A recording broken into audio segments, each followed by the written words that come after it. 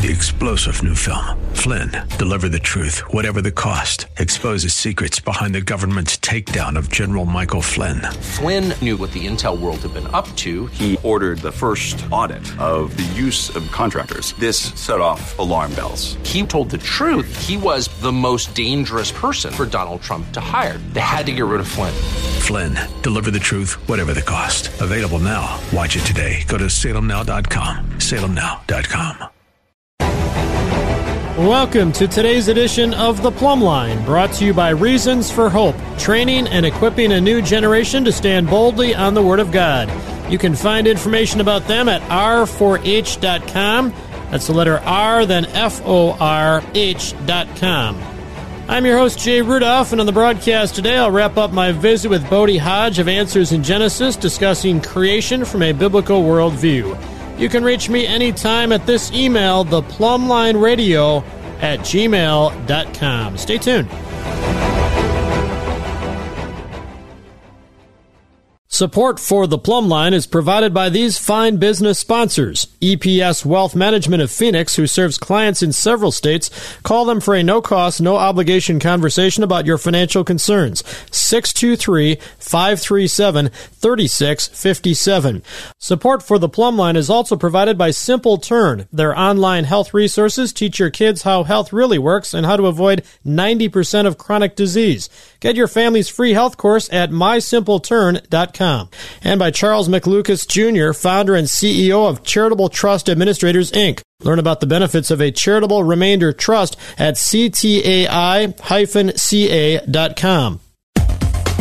On today's edition of The Plumb Line, my guest is Bodie Hodge of Answers in Genesis, part 2 of our series on young earth creation. I'm going to start off this segment by discussing who did the creating. According to the Scriptures, our triune God, God the Father, Jesus the Son, the Holy Spirit, all were involved in the creation. But I want to just kind of make it clear that it's not just some that would want to say, well, that's just an Old Testament thing, but the New Testament never refers to God doing creating. Well, that couldn't be further from the truth here. So I'll just I'll share one verse quickly out of dozens we could bring up and have you maybe comment on this and just that question in general. Colossians chapter 1 is a great chapter to go to answer that, but it says, for by him with a capital H, at least in the translation I'm reading here, all things were created, both in the heavens and on earth, visible and invisible, whether thrones or dominions or rulers or authorities, all things have been created through him and for him. So, in other words, we're not just talking about the physical things of the universe here, but just even concepts like thrones, dominions, rulers, authorities,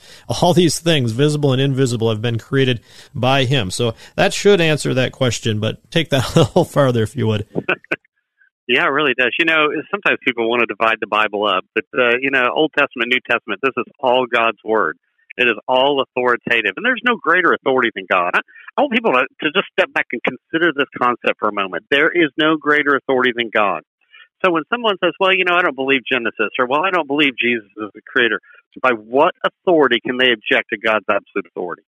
Anytime they do that, they're actually appealing to man as being an authority greater than God. That's a faulty appeal to authority fallacy right off the bat, anytime someone objects to the Bible. But when you go back to the Bible, Old Testament, New Testament, God is the creator. I mean, yes, you see it in Genesis chapter 1. You also see it in Deuteronomy 32, verse 6. You see God being the creator in Hebrews 2:10.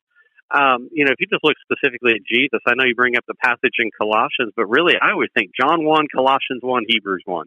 All three of those are pointing to the creative activities of the Lord Jesus Christ. But, sometimes people forget that the Holy Spirit is called the creator as well.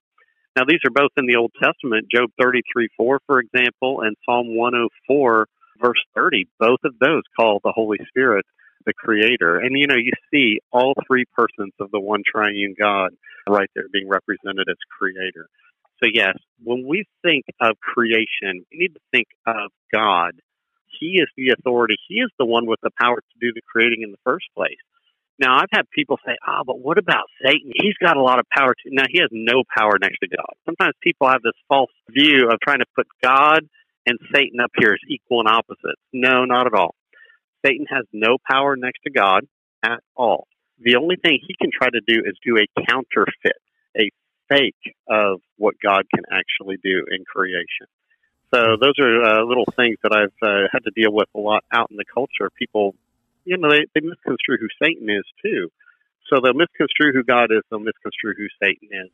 But we need to step back and remember, God is God, and there is no one even remotely close to God. Satan himself is a created being. He was also created perfect. He fell into sin as well. The difference with Satan and with man is the possibility of salvation through the Lord and Savior Jesus Christ. Satan does not. And those are things we need to remember. Yeah. Well, I wasn't going to go there, but since you brought up Satan, you stepped into it here, and we'll ask that question that probably a lot of people are wanting me to ask, and that is, so why did God create Satan then? Because he obviously knew what was going to happen. Yeah, of course. God knows all things. So he also knew mankind was going to fall. He also had a plan the entire time. So when we think about Satan, God, like with mankind, he gave angels, Satan, the power of contrite choice. And Satan, he fell away. There were elect angels that did not fall away. So he gave them that freedom of thought. And when we think of mankind, mankind was not created as robots either. We were given that freedom to follow God or to disobey God. And in Adam and Eve's case, of course, they disobeyed God, and we've all disobeyed God as well. I've had people ask a similar question and say, hey, well, when we get to heaven, will we sin then? And that's an interesting question. In fact, I work with our local school here that's associated with Answers in Genesis and the Ark and the Creation Museum, and that's a top question I get from kids. Will I sin in heaven? And well, first off, it's eternal life, so you're going to have eternal life with God. But at the same time, we need to remember Adam led us into sin. But now Jesus Christ, who all authority and all dominion and all power have been given to him up on the resurrection here, he's retained all that glory, brought it all back to him. He's God. He cannot sin. So he will not lead us back into sin. We will never sin in heaven in that sense to fall away. We will never lose that. That's why God can confidently state we have eternal life. Mm-hmm. Yeah, it's so interesting to me to think that, in everything, God has a purpose and a plan. So even in the creation of Satan and having that foreknowledge of what would happen, he had a purpose and a plan in all of that. That's just mind-boggling to think of that. Yeah, I wrote an entire book called The Fall of Satan that deals with a lot of the questions that people ask about Satan, the fall, and so forth. A lot of things going on right there in Genesis chapter 3. Well, that's a good one to refer to. In fact, since you brought that up there, the AnswersInGenesis.org website, is that where people can find your books and things too? Yeah, if they go to AnswersInGenesis.org, that's the easy way to find them. And just type in books, Bodie Hodge, and you'll see I have quite a few books on there. Or if they come to the Creation Museum or the Ark Encounter, a lot of the books that I've got are featured there in the bookstore. So, Bodie, I wanted to ask a little bit about why you believe it is that there is such a strong holding to the evolutionary view amongst so many scientists and prominent ones, of course, in particular, and that they try to force everyone else into that dogma as well. Wow, that's a big question, actually. Myself, I'm a mechanical engineer, material scientist. So I was right in the middle of all that. I used to teach at a university. I used to work at Caterpillar. I worked side by side with evolutionists, and sometimes there were Christians who bought into an old Earth worldview. There were other times, where I just worked with the atheistic evolutionists. But here's the thing. We actually all agree on a lot of aspects of science, the observable, repeatable science. Where we disagree is when we go back into the past and we have different understandings of origins. And that's where that battle is. In fact, a lot of Christians do buy into this secular worldview. Let me explain this secular worldview, where it came from, though, first off. Because if you look back in the past, most cultures around the world actually believed in a relatively young age of the earth, even from their own histories. And that makes sense, as Noah's family goes to different parts of the world after the events at the Tower of Babel. They took creation with them, and they had these corrupted creation legends, corrupted flood legends, and so forth. We expect that. But it wasn't until about the late early 1800s, that's when this modern movement of millions and billions of years and the secular humanistic worldview really started to dominate. If you go back to 1779, Buffon estimated the age of the Earth at 78,000 years, and people thought he was crazy. They're like, who could even imagine that amount of time? People thought he was just way out there.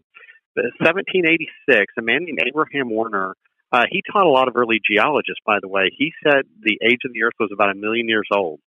Now, his influence in the geological world influenced a lot of later geologists. One of the people who were later influenced by him was Charles Lyell in the 1830s. He wrote 3 books called The Principles of Geology, where he declared rock layers being evidence of slow, gradual accumulations over millions of years instead of being evidence of a global flood. Now, see, that's where the battle's at. The battle's actually over rock layers. A lot of people don't realize that. Do the rock layers come from a global flood that was recorded in Genesis 6, 7, and 8, or were they laid down slowly and gradually over millions and billions of years with no major catastrophes? That's where the battle over the age of the earth actually comes from. That's the big difference between millions of years and, say, a young earth or a biblical worldview. It's that battle over that timing. In fact, people did not believe the age of the earth was even in the billions of years until the 1900s.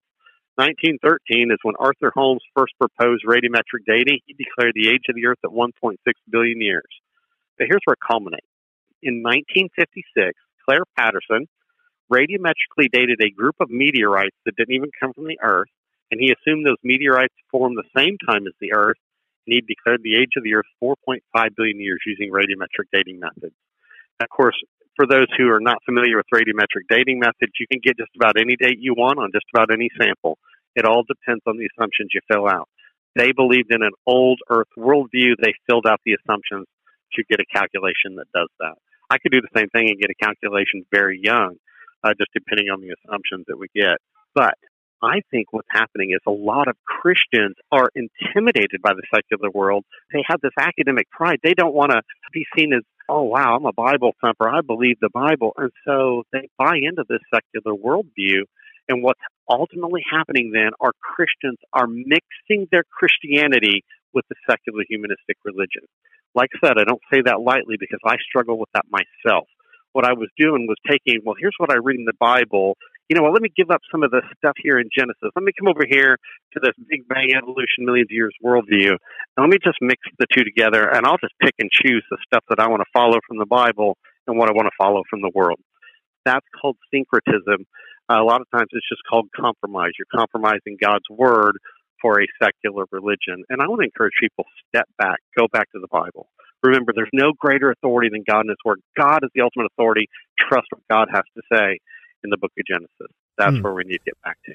Yeah. So in essence, if I'm following that correctly, we need to start with the Word of God and build our understanding of science and the creation of the world and all those things from that, whereas there are those, many today, especially in the scientific community, unfortunately, who start with their own view, their own beliefs, their worldview, which is based on, as you say, secular humanism, and then they'll take a look at the Word of God and say, no, this can't possibly be true. That's kind of the equation we're looking at, right?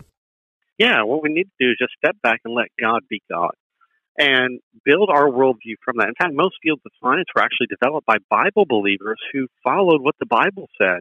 You look back at some of these great scientists, Faraday or Newton or Gauss and so forth. These guys were all standing on the Bible going, oh, wow, okay, let's start with the Bible and look at this, Boyle and so forth. I absolutely love studying where most fields of science came from. It actually comes out of a biblical worldview. What's happened now is people have now rejected the Bible out of that, and they want to try to attach the secular humanistic worldview to science, and that's confused a lot of people.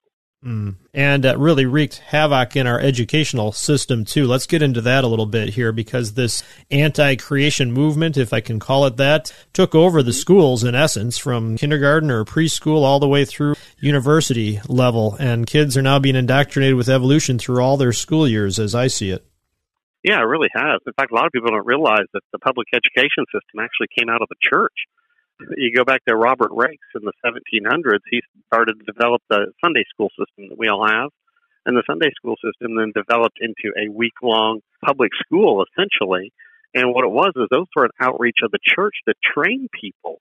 And the government saw the benefit in all this. They're like, wow, this is taking ruffians and turning them into great people, good, productive members of society. They're learning science and history, and it was wonderful. The Bible was used in the classroom. But then the state was funding all this. So the churches no longer had to deal with a lot of this. They're letting the state take care of it. As this secular worldview becomes more and more popular in the 1800s and 1900s, the Bible then started getting taken out of that. And I want people to realize when the Bible was ultimately kicked out of the classroom and prayer was kicked out, the Ten Commandments were kicked out, they didn't kick religion out. They replaced it with the godless religion of secular humanism, which dominates. I still have textbooks that tell me that me and this frog are no different. We're basically the same thing. We both evolved ultimately from pond scum. I still have those textbooks from when I was in grade school that taught those types of things. That worldview, that religion has just permeated a lot of our education system. And a lot of teachers struggle with, how do I deal with this? A lot of times they don't realize they're teaching a religion in the classroom, but there it is right there in the textbook. So we really need to be discerning. We need to get back to God and His Word. Yeah, let's talk about how that has affected not just the broad aspect of the culture, but people, individuals. We're talking about kids here, individual children that are all created by God and loved by God, and yet they are being impacted and influenced by this godless system.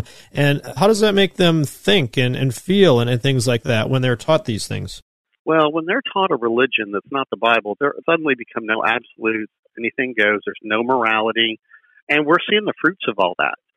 I was there when at least the Bible was still respected by a lot of teachers. Now, our librarian wouldn't allow a Bible in our library. I remember that. But, nowadays, the Bible's openly attacked in hosts of different classrooms. And now different outworkings of a secular humanistic worldview are dominating our classroom. Take, for example, the religion of sexual humanism. Sexual humanism is an outworking. It's like a denomination of secular humanism, if you will.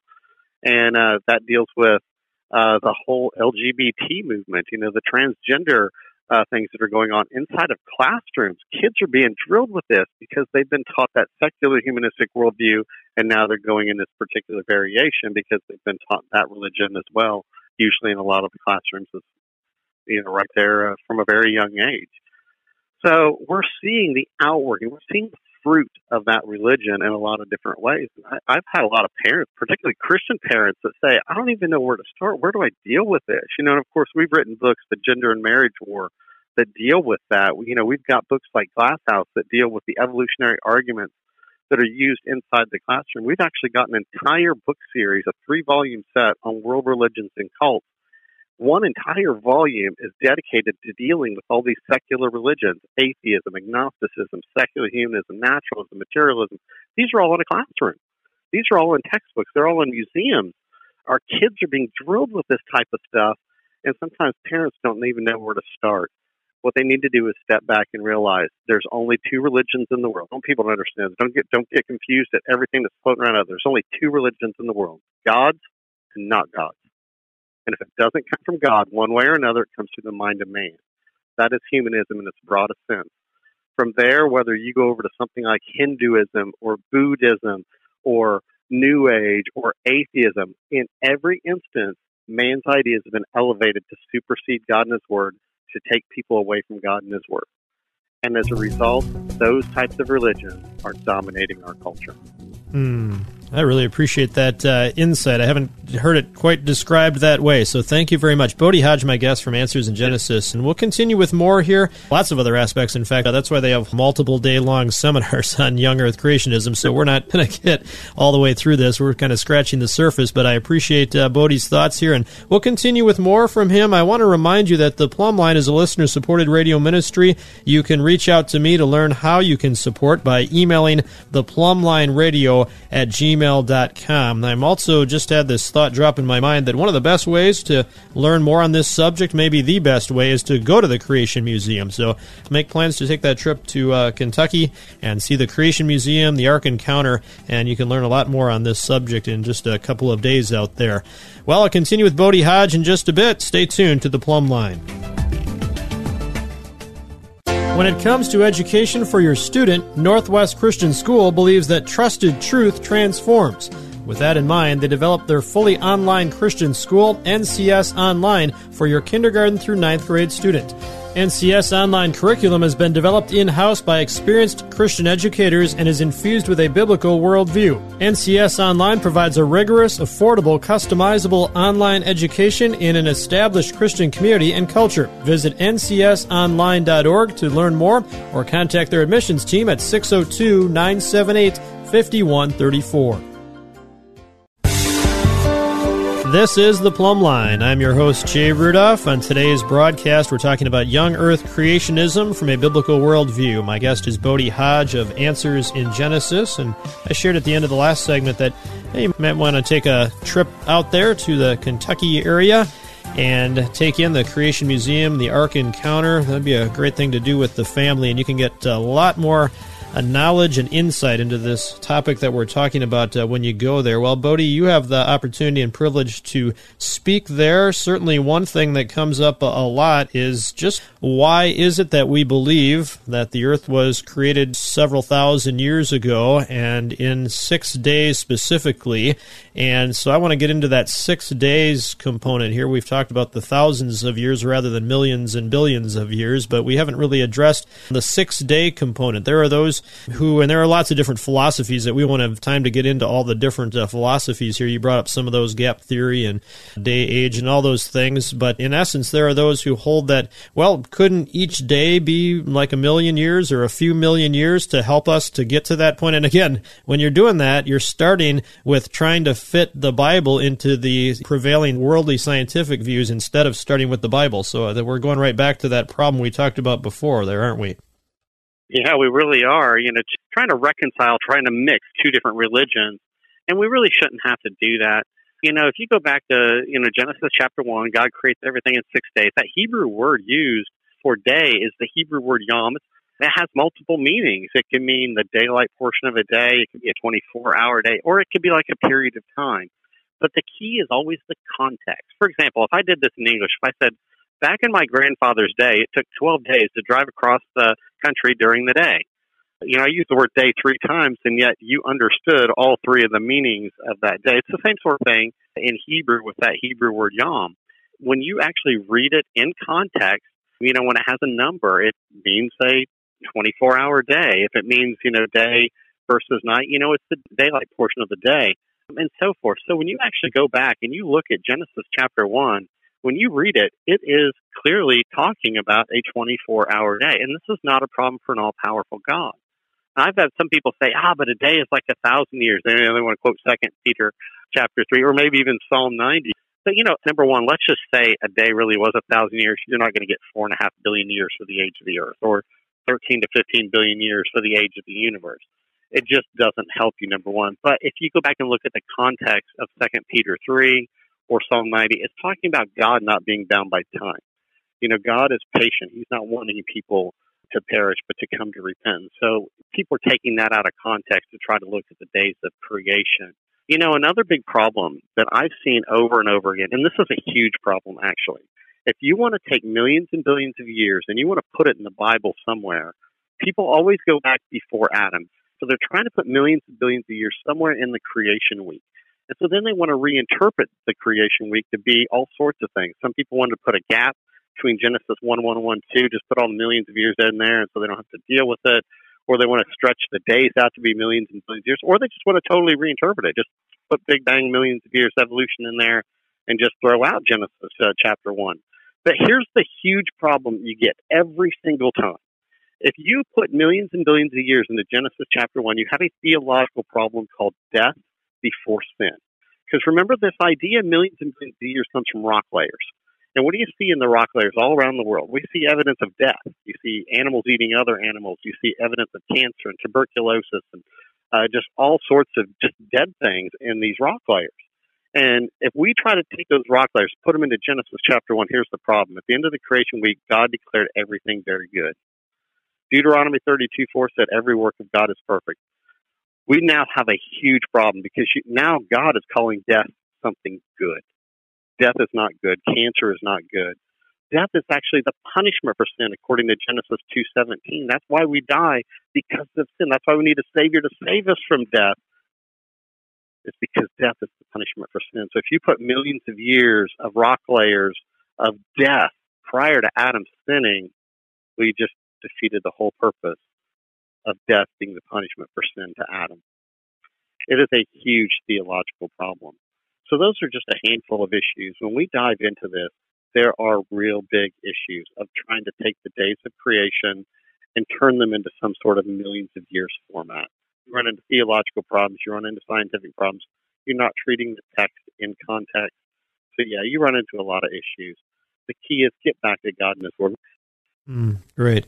I only have another minute or so left, so I'm bringing up something that may take longer than that, but I did want to touch on this real briefly. The 6 days and then resting on the seventh. I guess the way I view this is God is a God of order, and so one of the things that I believe he was doing with this process of 6 days and resting on the seventh is establishing order. And we look at the work week that we have today, and there's a reason why we have the work week that we have. And so just comment briefly on that if you could. Yeah, that's exactly right. God created in 6 days. He rests on the seventh. That's the basis for a week. Cultures all over the world, even atheists, they celebrate a weekend. That's ultimately where a weekend comes from. It comes from the scriptures. It comes from God resting on the seventh day, and then the Lord's Day being the first day of the week. That's where a weekend comes from. So, even a week comes from scripture. So when people celebrate a week, whether they realize it or not, they're actually borrowing from God and his word. That's fantastic. Well, we could carry on a lot more certainly here, Bodie, but I sure appreciate you being with me, and I do hope we get to chat in the future about some other subjects, but thanks for joining me on the Plumb Line. You bet, Jay. God bless you and keep up the great work. Bodie Hodge from Answers in Genesis has been my guest on this edition of the Plumb Line. I hope you have enjoyed this discussion about young earth creation. And, you can share any topic ideas or guest ideas with me. I would love to hear from you on that. And maybe you even have some questions that we didn't have time to get to here. And hopefully if I can have Bodie on again in the future, we can address some of those. Send me some questions that you would like me to ask. The plumblineradio@gmail.com is the email address. Remember, Plum has a B, P-L-U-M-B. So it's the plumblineradio@gmail.com. Thanks for tuning in. The Plumb Line has been sponsored by Reasons for Hope. Check them out at r4h.com. 3-star General Michael J. Flynn, head of the Pentagon Intelligence Agency, knew all the government's dirty secrets. He was one of the most respected generals in the military. Flynn knew what the intel world had been up to. He understood its funding. He ordered the first audit of the use of contractors. This set off alarm bells. The explosive new documentary, Flynn, Deliver the Truth, Whatever the Cost, uncovers the facts behind this scandal. Flynn told the truth. He was the most dangerous person for Donald Trump to hire. I find out the worst enemy that I'm going to face in my life is right here in America. They took my assessment and they wanted me to change it. And I was like, I'm not changing it. They had to get rid of Flynn. With in-depth interviews, archival footage, and never-before-seen personal records of the man behind the headlines. I just felt like I was drowning. Flynn, Deliver the Truth, Whatever the Cost. Available now. Watch it today. Go to salemnow.com. salemnow.com.